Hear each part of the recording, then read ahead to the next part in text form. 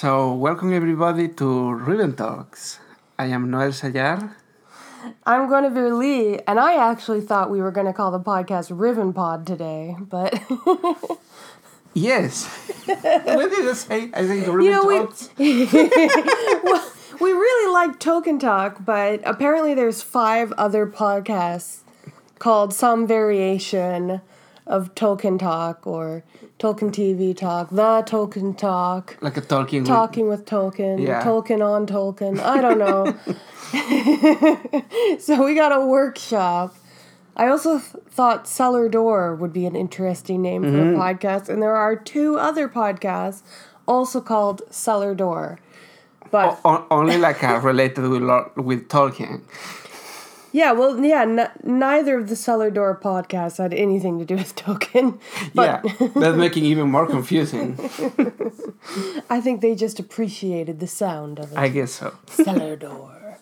Or as the Tolkien movie sounded, Cellar Door. They kind of lost what it was. Anyway, I'm getting ahead of myself because we're going to talk about the Tolkien movie, which we both just watched for the very first time. And we're going to share our thoughts, which honestly aren't going to be that favorable on my part. I guess we just want to dive into this. Yeah. General impression of Tolkien?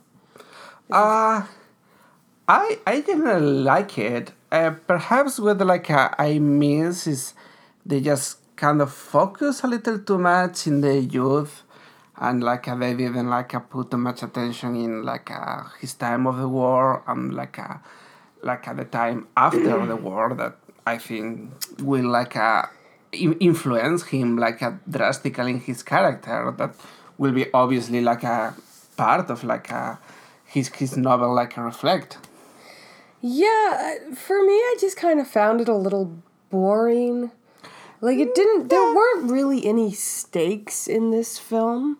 Generally speaking, this kind of biopics used to be a little slow, and you must be very into the character. I mean, you literally have World War One. How do you make World War One boring? That's the part that confused me. And I think nothing will mark you more that a fight in the trenches during the World War One, and they didn't really acknowledge that, or no, they kind of just played it as this nightmare hellscape, which of course it was, but we're just sort of cutting back and forth between the flashback scenes and the war scenes, and I don't know, I felt they didn't really spend enough time with the war. It was more just to break up the scenes of the flashbacks. And also after that they give a jump of several years, and he appeared happy living with his family. I feel nothing of that happened. I feel like they just sort of tacked that ending on.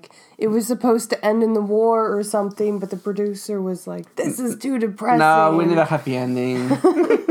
I don't know. It just felt kind of bizarre. The movie, for some reason they decided to focus on Tolkien and Edith's love story, which is maybe not a bad idea. No. Because, very famously on their tombstones, it's written Beren and Luthien. He wrote these love stories in the Silmarillion and in The Lord of the Rings based on his romance with Edith. So, yeah, I think it's justifiable to dedicate a good chunk of the movie to it, except it was so boring. There were just no stakes, and I don't know, I didn't get any chemistry between Nicholas Hoult and the lovely lady who played Edith, whose name I'm gonna look up really quickly on IMDb. It's Lily Collins. and of course, the part with the friendship with the other 3 was very important. But I want to see more. It's you can give me that of course is very important, but to give you that go a little farther to this, because as I say, more things will happen in his life after that. I mean, I do feel like the stuff with his friends in the tea club. I think that was well done. Yeah. I liked that part of the film, and I like how it's sort of, well, kind of. I liked how it set up the idea of the fellowship.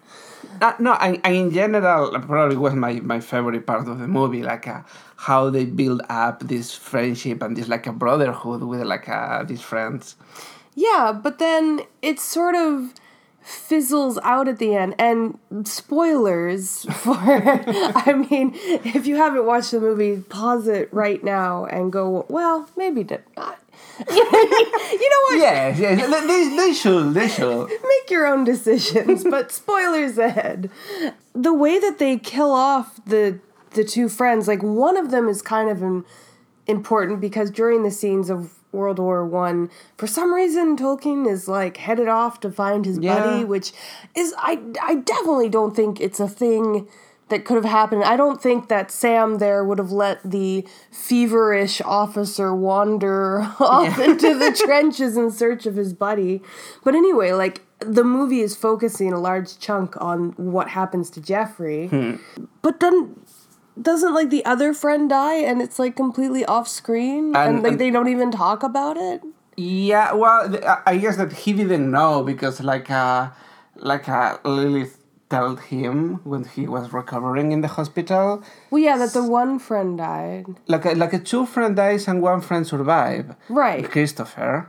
Yeah. That they say just in the very end, just like he's like a friendship with Christopher never was the same, but nevertheless, he just named his third son Christopher. But like, they make a big deal about Jeffrey's death, and then they never talk about what happened to the headmaster's son. Like, it's just like, oh yeah, and he died too. Yeah, but by the way, It was like, whatever. It was very sad, I'm sure. Yeah, yeah. It's like at the end of Endgame when they have this big funeral for Tony Stark and no one mentions Black Widow. Yeah. Like, that's kind of how it felt to me. Yeah, a little bit, honestly. And the main love story, like they try to set up these stakes of this forbidden romance, like they're torn apart because he's a Catholic and she's a Protestant, and I guess the priest doesn't want him to bone before he's married. But nobody talk about the fact that they are basically brother and sister. Yeah, well, that's not what I was going to bring up, but but anyway, the priest says, no, you can't date her, and then he breaks up with her, and then 5 years later, they just sort of bump into each other at a train station, and then they confess their love to each other, and problem solved. Like, they don't even skip a beat. Yeah. And then in the, like, post-war scenes, they have a scene where Edith is concerned because he's spending too much time working and he's not enjoying writing anymore and he's not spending time with the children. And then in the very next scene, he, like, takes the kids on a walk and he starts telling them the Fellowship of the Rings and, like, again, problem solved in the very next scene. Like, they would set up stakes, and then it would just instantly be solved. And it was just like... Yeah, okay. it is the part that I want to see more. Like, also, like, he time in the war, but after the war, like, the travels he have, like, for the sequels of the war, he travels in the marriage, how, like, start to, like, move from this, like, passionate writer to, like, I don't know, salaryman or whoever, and professor, and eventually coming back to again the passionate writer that and writing like all of the Lord of the Rings books. Probably would have been a more interesting movie. I would like to see both because I see like what lead you to here and now what is going on here. Well, I would have set the bulk of the movie in the post-war time and had like flashbacks to the war, kind of like the same, but just sort of left out all that teenage stuff. Maybe like a few scenes to set up the fellowship, the friendship that he has. But I would cut in half the part. But I mean, for me, the most interesting part about Tolkien's life and the thing that I want to see in the film is how he writes The Lord of the Rings. And the way that they did it in the film, I felt was a little sloppy because it was just like suddenly everything in his life is a reference to the books. Like, oh yeah, what are the odds? Like, his Batman is named Sam, which is not a real thing, but they just like throw it in there to be like, look, this is what inspired the character of Sam. And I don't know, stuff like that just kind of feels a little cheap and like, yeah, it's a little cheap. Sort of like I was just kind of cringing a little. I mean, in fact, I think if you cut the last 10 minutes, you basically have the first part of 2 movies. Like the times before the war, and in the second movie they will tell you what happened after the war, basically. So it is. I have that like they just only told me half of the story, and probably the half that it is less interesting. Yeah, well, they were trying to focus on the romance, but they just did a bad job on the romance, and so the movie just sort of felt incomplete. I think so. This is the best way to put it. I mean, there were things that I liked. I liked, hearing all of these languages at Oxford that he was studying, and, you can kind of see you can hear the beauty in them, and you can understand why Tolkien fell in love with these ancient languages, why he literally wrote an entire universe just so he would have a place for his language to exist. So I felt like they did a good job representing the ancient languages that he studied. I mean, generally speaking, I enjoy the movie. I like the part, like the friendship with the other guys. I like the relationship with the professor. So. Oh yeah, Gandalf, Professor Gandalf. Professor Gandalf. So basically, it was a good movie. It is just, as you say, feel a little bit incomplete. But it's not a bad movie overall. No, it's not bad. It was just kind of okay. I don't know. I mean, I looked into the creative team behind it, and it was like an unknown director and 2 unknown writers, and it really seemed like the kind of project that the studio wasn't super interested in doing. So, I mean, they spent $20 million on it. It made not even half of that back in the box office. Like, it bombed pretty hard. Yeah, oh. I can kind of understand why. Again, it's just kind of boring. It's a pretty passionateless movie for a man who wrote with so much passion. Yeah, and like weighing a lot of passion in millions of writers. So yeah. So the Tolkien estate. If you guys have been following anything that comes from the Tolkien estate, they were not pleased with the film. Whether or not they've actually seen the film is unverified. They released a statement even before the movie came out, basically just saying, like, we do not endorse this movie, we had nothing to do with this movie. Like, don't you think that they receive a copy? No, they had nothing to do with this. Like, basically, because the movie makes no reference to the Lord of the Rings beyond saying the word fellowship and hobbit. Is it hobbit? That was the very last word of the film. In that delicately written sentence, which...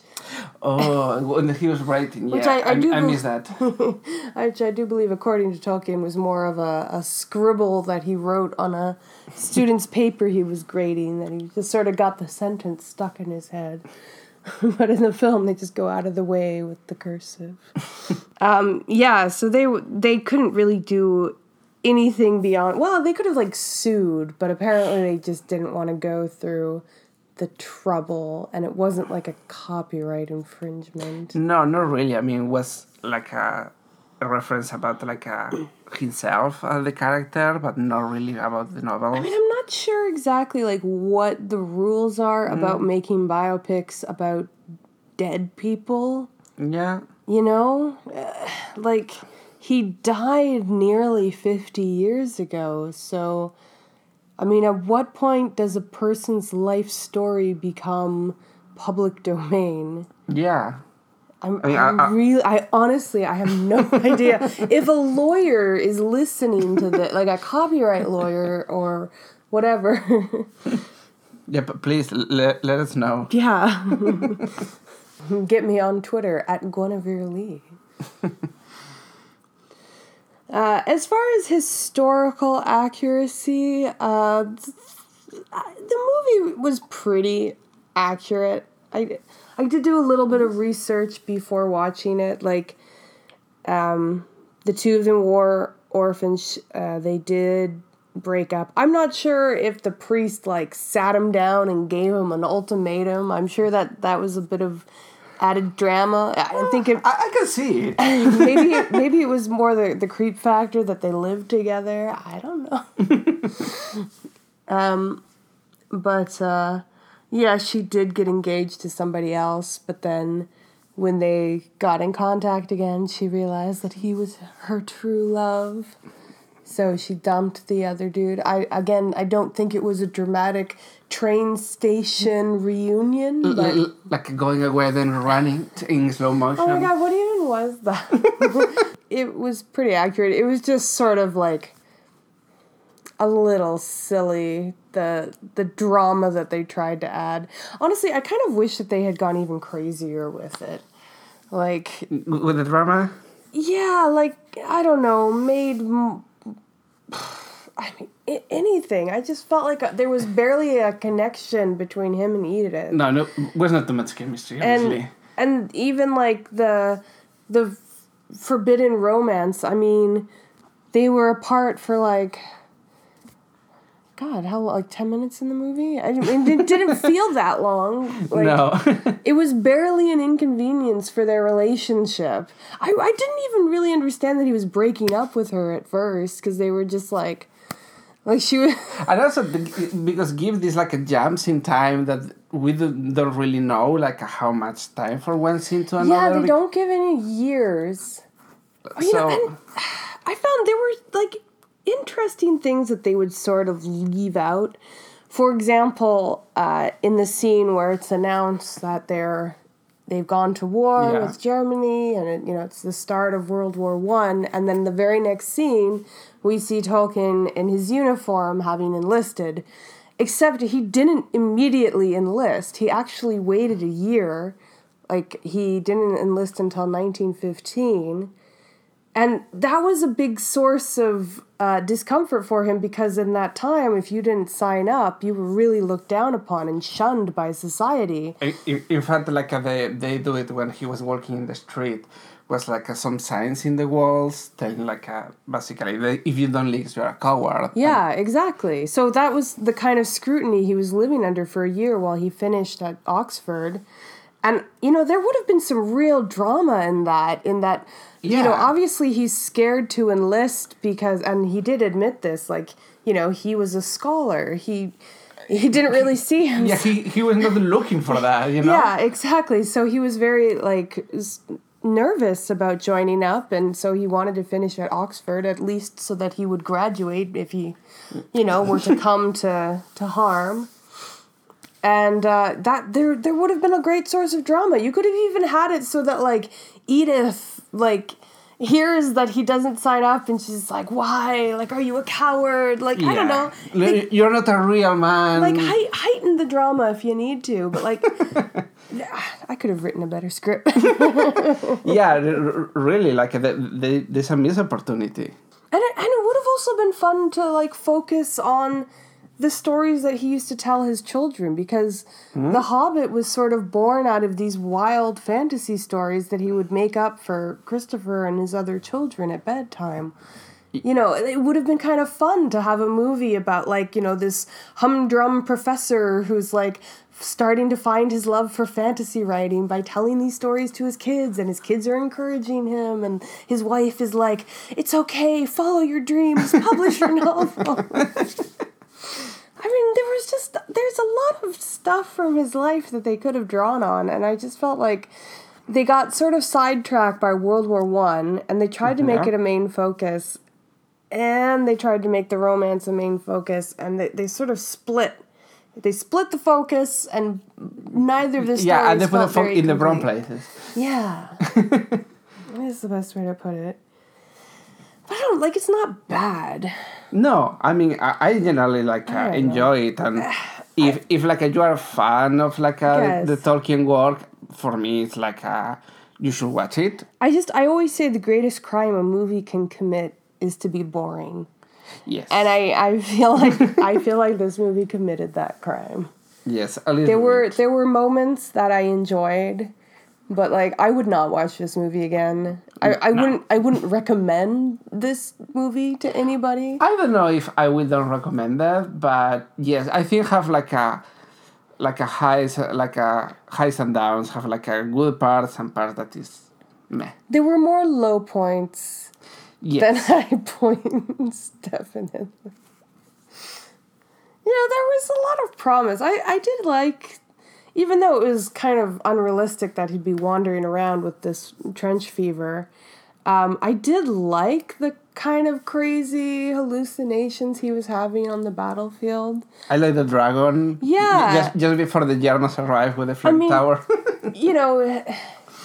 I think Tolkien has said on multiple occasions that he was not influenced by, any particular moment in his own personal life or in history, including World War I. But it's hard to imagine that there isn't some influence from the war. I mean, It's impossible. I think not. actually, like Emmenmuil is a really good example because it's a swamp filled with corpses, and when you think of a battlefield in World War I, it's what you expect. it's a fucking swamp filled with corpses. So definitely there is some influence, but I mean, how much direct influence? Who knows? I mean, like a thing that like you live through this hell and this don't have any influence on you in the future is impossible. I mean, for sure. Like how they influence you will vary a lot from person to person, but will influence you somehow. The things that I personally see from like a war veteran writing these books, the ending of Return of the King when Frodo comes back and how hard it is for him and his friends to reintegrate with the Shire, and just having this PTSD. And of course, this is not really a concept that would have existed when Tolkien was writing this, but it's clear that he understood it.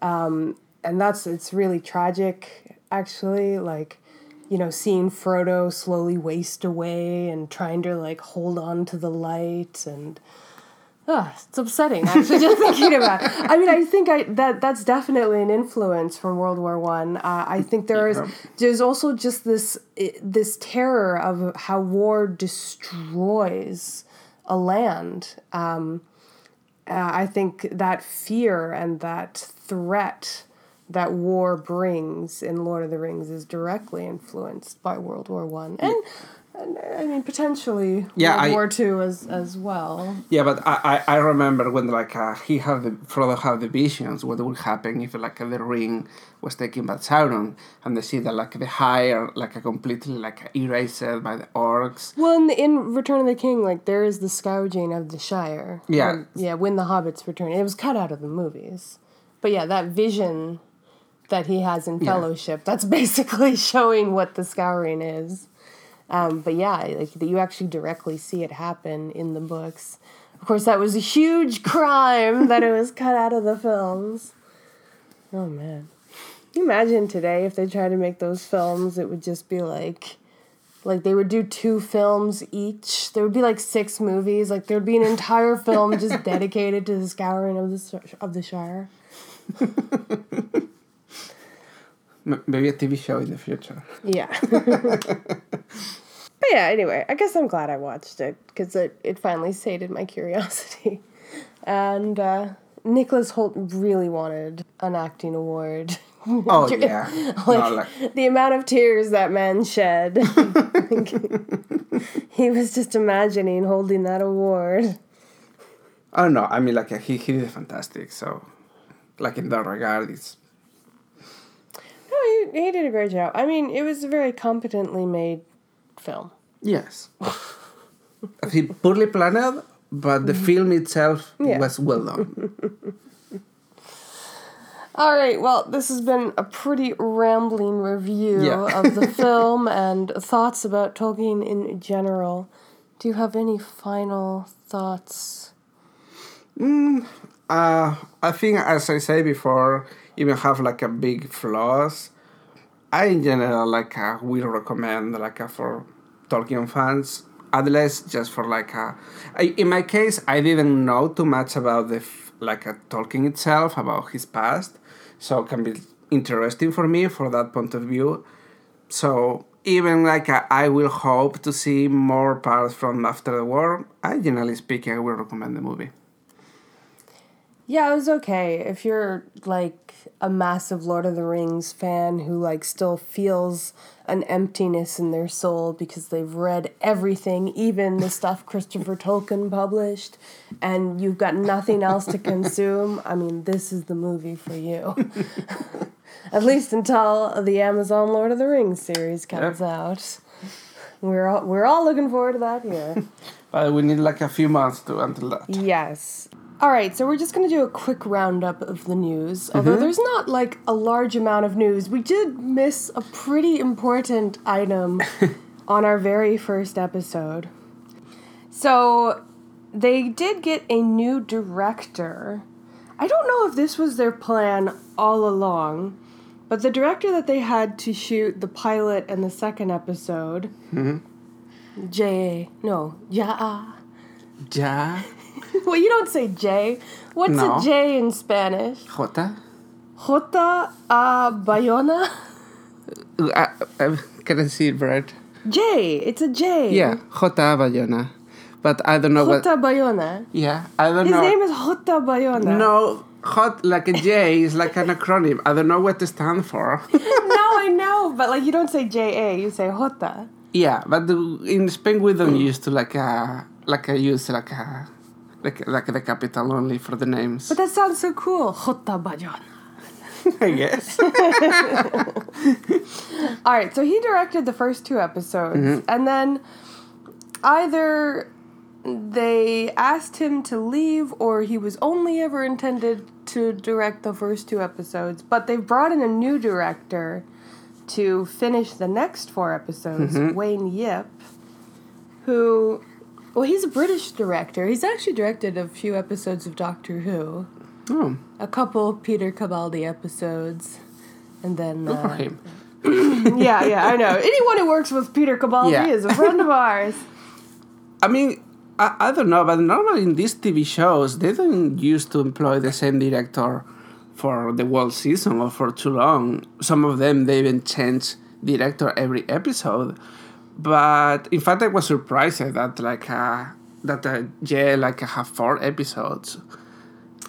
Yeah, it's definitely not a thing that I've seen very often, but more recently I've seen it more and more. They started doing it more. Yeah. God, I'm trying to remember.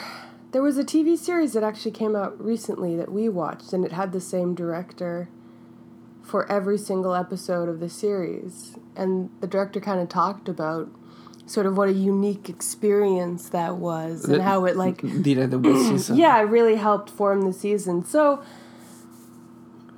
I mean, this is the most expensive TV show ever made, which will never air on TV. So they certainly could have afforded to get a new director in for every episode. But I think that they're trying to take more of an auteur's approach. When you look at Peter Jackson's Lord of the Rings, even though there were 10 directors on that movie, but that's still, it's like Peter Jackson's vision. You got one man's vision. I'm not even going to talk about The Hobbit. But I feel like maybe they're trying to incorporate a little bit of that. Or with The Mandalorian, they had 4 or 5 directors. I think they have 4. Yeah, but it was the same core directors over both seasons. And I think maybe in season 2 they brought in a couple new directors. But basically that was one creative team kind of working together. Yeah, but you are jumping from one director to another through episodes, and also they have similar in the Game of Thrones. They have a kind of a like 4 or 5 directors in the season. So like the director that like direct episode 2, did you see that come back later in the episode 5 or 6? But kind of like you don't see like a 2 episodes like continue with the same director, or like it is very rare. They're kind of like changing. So it is why I'm surprised that like they kind of like do the same with this like Lord of the Rings TV show. I think it's just the industry is changing. Now, this article does not say who is going to direct the last 2 episodes of the show.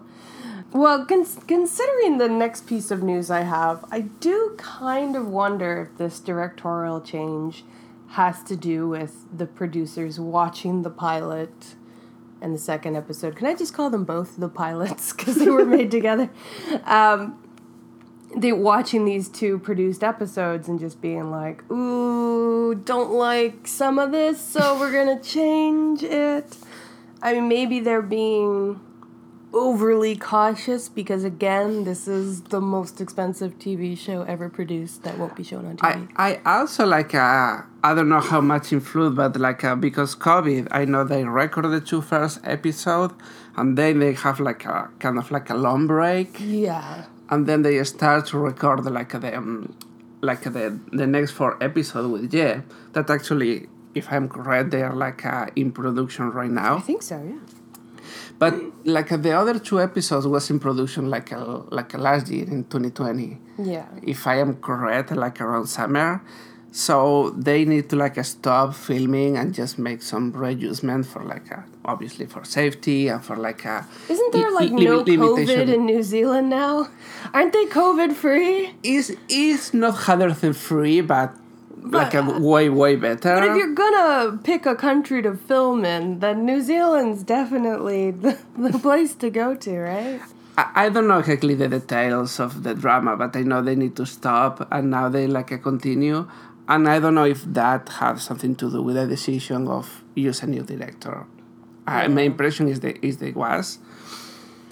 Maybe the first director didn't want to continue, or who knows. I mean, like you said, with TV, usually directors don't stay on for more than 1 episode, so it could just be so like the intention all along. Yeah, so that made me think that probably is the opposite, because COVID didn't want to like change in directors. My impression was like Jeb was intended to like direct like the third or the fourth only, and perhaps for COVID restrictions, like he was also like assigned to direct like the next 2 episodes as well. You know, I didn't actually think about COVID restrictions in that sense, but it does kind of make sense that you would want to keep the same production team and not rotate people in and out. I know this is a weird analogy to make, but quite like on RuPaul's Drag Race this season, where they've brought on the same guest judge multiple times because they don't want to risk bringing out too many outsiders and sort of contaminating the set. So I imagine it's a similar concept. You don't want to keep bringing directors in and out of the country, especially if they have to quarantine for 2 weeks. You know, that you quarantine for 2 weeks and then you shoot for 2 weeks and then you leave again in quarantine for 2 weeks. That would be a nightmare. Yeah, especially because, I mean, probably like a part of the reason why they need to make that long break is for people like go in and out. So then maybe they try to avoid do that, like extending the same like staff for like another 2 episodes. Yeah. And it is probably the reason why we don't know the director of the last 2 episodes, because they don't know yet. They haven't decided. Yeah, maybe Yip will just continue and do basically the entire Or they're season. like waiting until, because everything is changing so fast, they cannot just really like commit with one director. Exactly.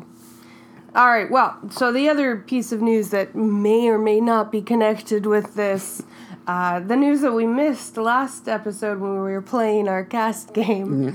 Mm-hmm. So the actor Tom Budge has been let go. I don't want to say he was fired. He was fired.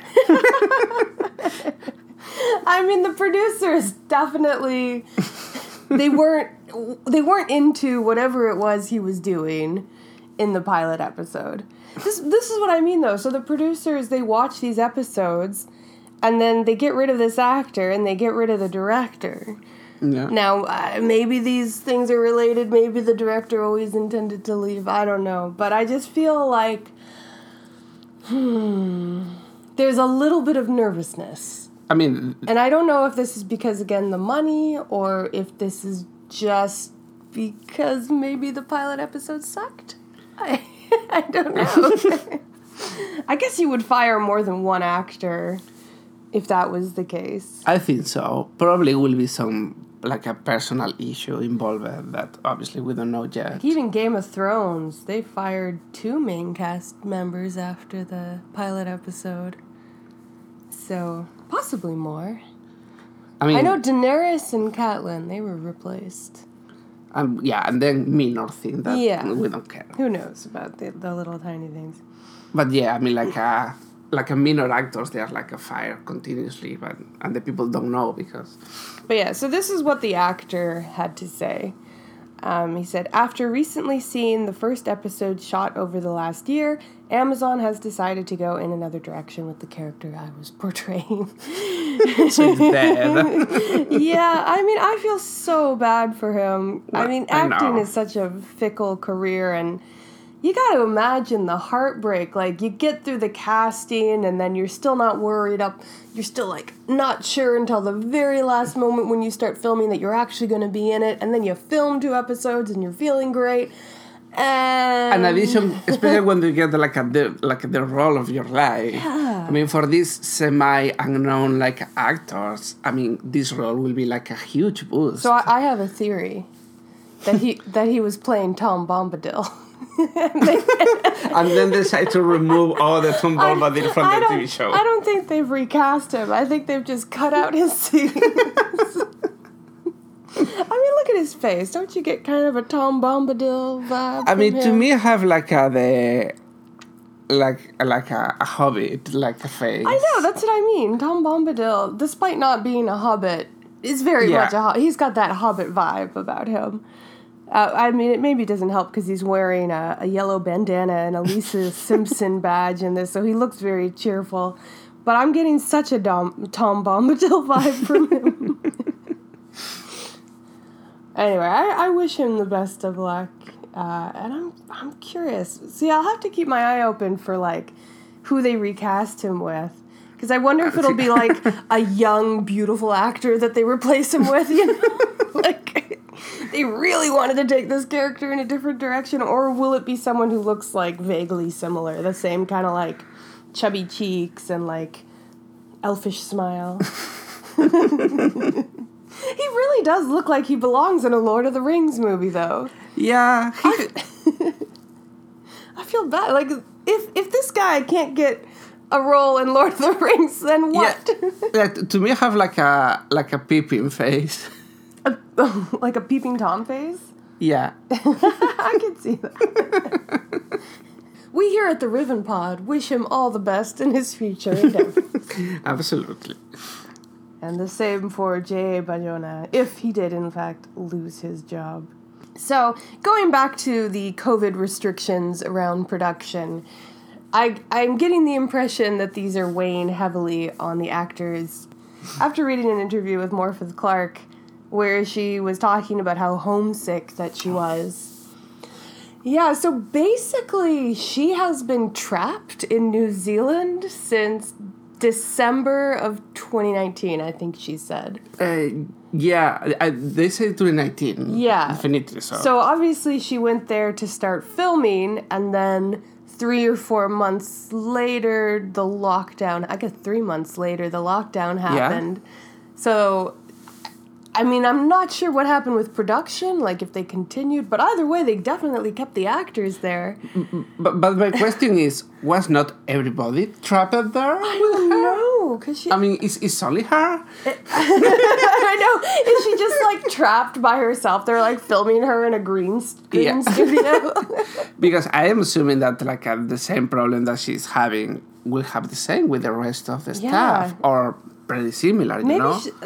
The only reason why this article only talked about her was because she's kind of of all the cast, she's kind of the one that people are focusing on because she's the only cast who we know what character they're playing. Yeah, it's where I'm thinking that like they didn't kind of rebel the role like in the most of the cases, but not in this case because they rebelled that she's like Galadriel. They didn't reveal it though. I thought that she leaked it. She leaked it. Yeah, Morpeth Clark told somebody. I mean, I'm getting the impression both from this interview and in this last interview that she kind of, she maybe is a little too open with the information that she tells to reporters. But yeah, she like said it in one interview and she hasn't repeated it since. So, I mean, whether or not it's true, the studio was definitely not pleased that she said anything about it. Maybe not. That's why they didn't let her leave New Zealand. Because they're like, as a punishment. if you don't know how to keep your mouth shut, we're keeping you under lock and key. Yeah, you don't spend with it with anybody else. And now she's trapped in she can't see her family, she can't see her friends. No, Apparently, because they're in England, I'm assuming. She doesn't like the tea in New Zealand. It's too weak for her. Yeah, not strong enough. Which I'm so confused. Like, you can't get... Like a black tea in New Zealand? I mean, come on. I live in Canada and I drink Japanese tea exclusively, so... I don't know what the problem with the tea in New Zealand is, but I think Morpeth is just a little homesick. I think like she have a specific brand that she's don't be able to find in New Zealand, and it's all. I just have a vision now of watching the TV series and Galadriel's just depressed the entire time. And it's just like, why is Galadriel so down in the dumps? Or like their British snap. With this is that like and like a smash the tap with this floor. I'm sure in her trailer there's just like tea hanging from the walls now. And she's like got a big cauldron and she's brewing the blackest of teas. I'm actually surprised to hear a British person say that they want stronger tea because I mean, the British are notorious for dumping milk into tea. And it's like, can you even taste the tea after all that milk? It is why they need it to be strong. I love England. I love everybody who lives in England. My sister lives there. But, you guys don't know how to drink tea. I'm sorry, but you don't. Anyway, I feel a little bad for Morpeth Clark. Well, yeah, of course. I mean, it's not easy for anybody. I would recommend that she maybe gets less candid when speaking with the media, though. Because she's definitely going to be in the spotlight once this series comes out. Oh, yeah. I mean, the producers, they are definitely not pleased with that leak. Free Morpeth now! Yeah, we started like a change.org. Yeah, all right, hashtag Free Morpeth Clark. Let's get this going. Let's get her reunited with her family and some good strong tea. All right, well, that's all the news that I could scrounge up. It's still early days. I'm not sure when we'll have some more news again, but I do think we have some plans. As some of you may know, there's a Russian version of The Lord of the Rings floating around on the internet. It was just found like 2 weeks ago, I think. I don't know for sure about this, but the production values really remind me of the Russian Hobbit. So is it the same TV station or the same people who made both of these? I mean, like the style is similar, but like I don't know. It is very new, so it is not too much information about the background. But we're gonna check those out, exactly. And quite like we did with the Tolkien movie, we're gonna give you our impressions. Quite different adaptation for sure, but interesting. So yeah, we'll keep this podcast full of our commentary on the films. We're gonna have some deep dives into the history of the Second Age and talk about what storylines we think the show might follow. Make crazy speculations. Oh yeah, the craziest of speculations. And of course, if there's any news that comes out, we will post it here. So until then, We need to think of a good sign I off. know, This is driving me nuts. What do characters say in The Lord of the Rings when they part ways? I'm just gonna... Alright, I've got Return of the King here. I'm gonna... Open randomly. You shall not be sheathed again until the last battle is fought. Until then, fareway. Bye!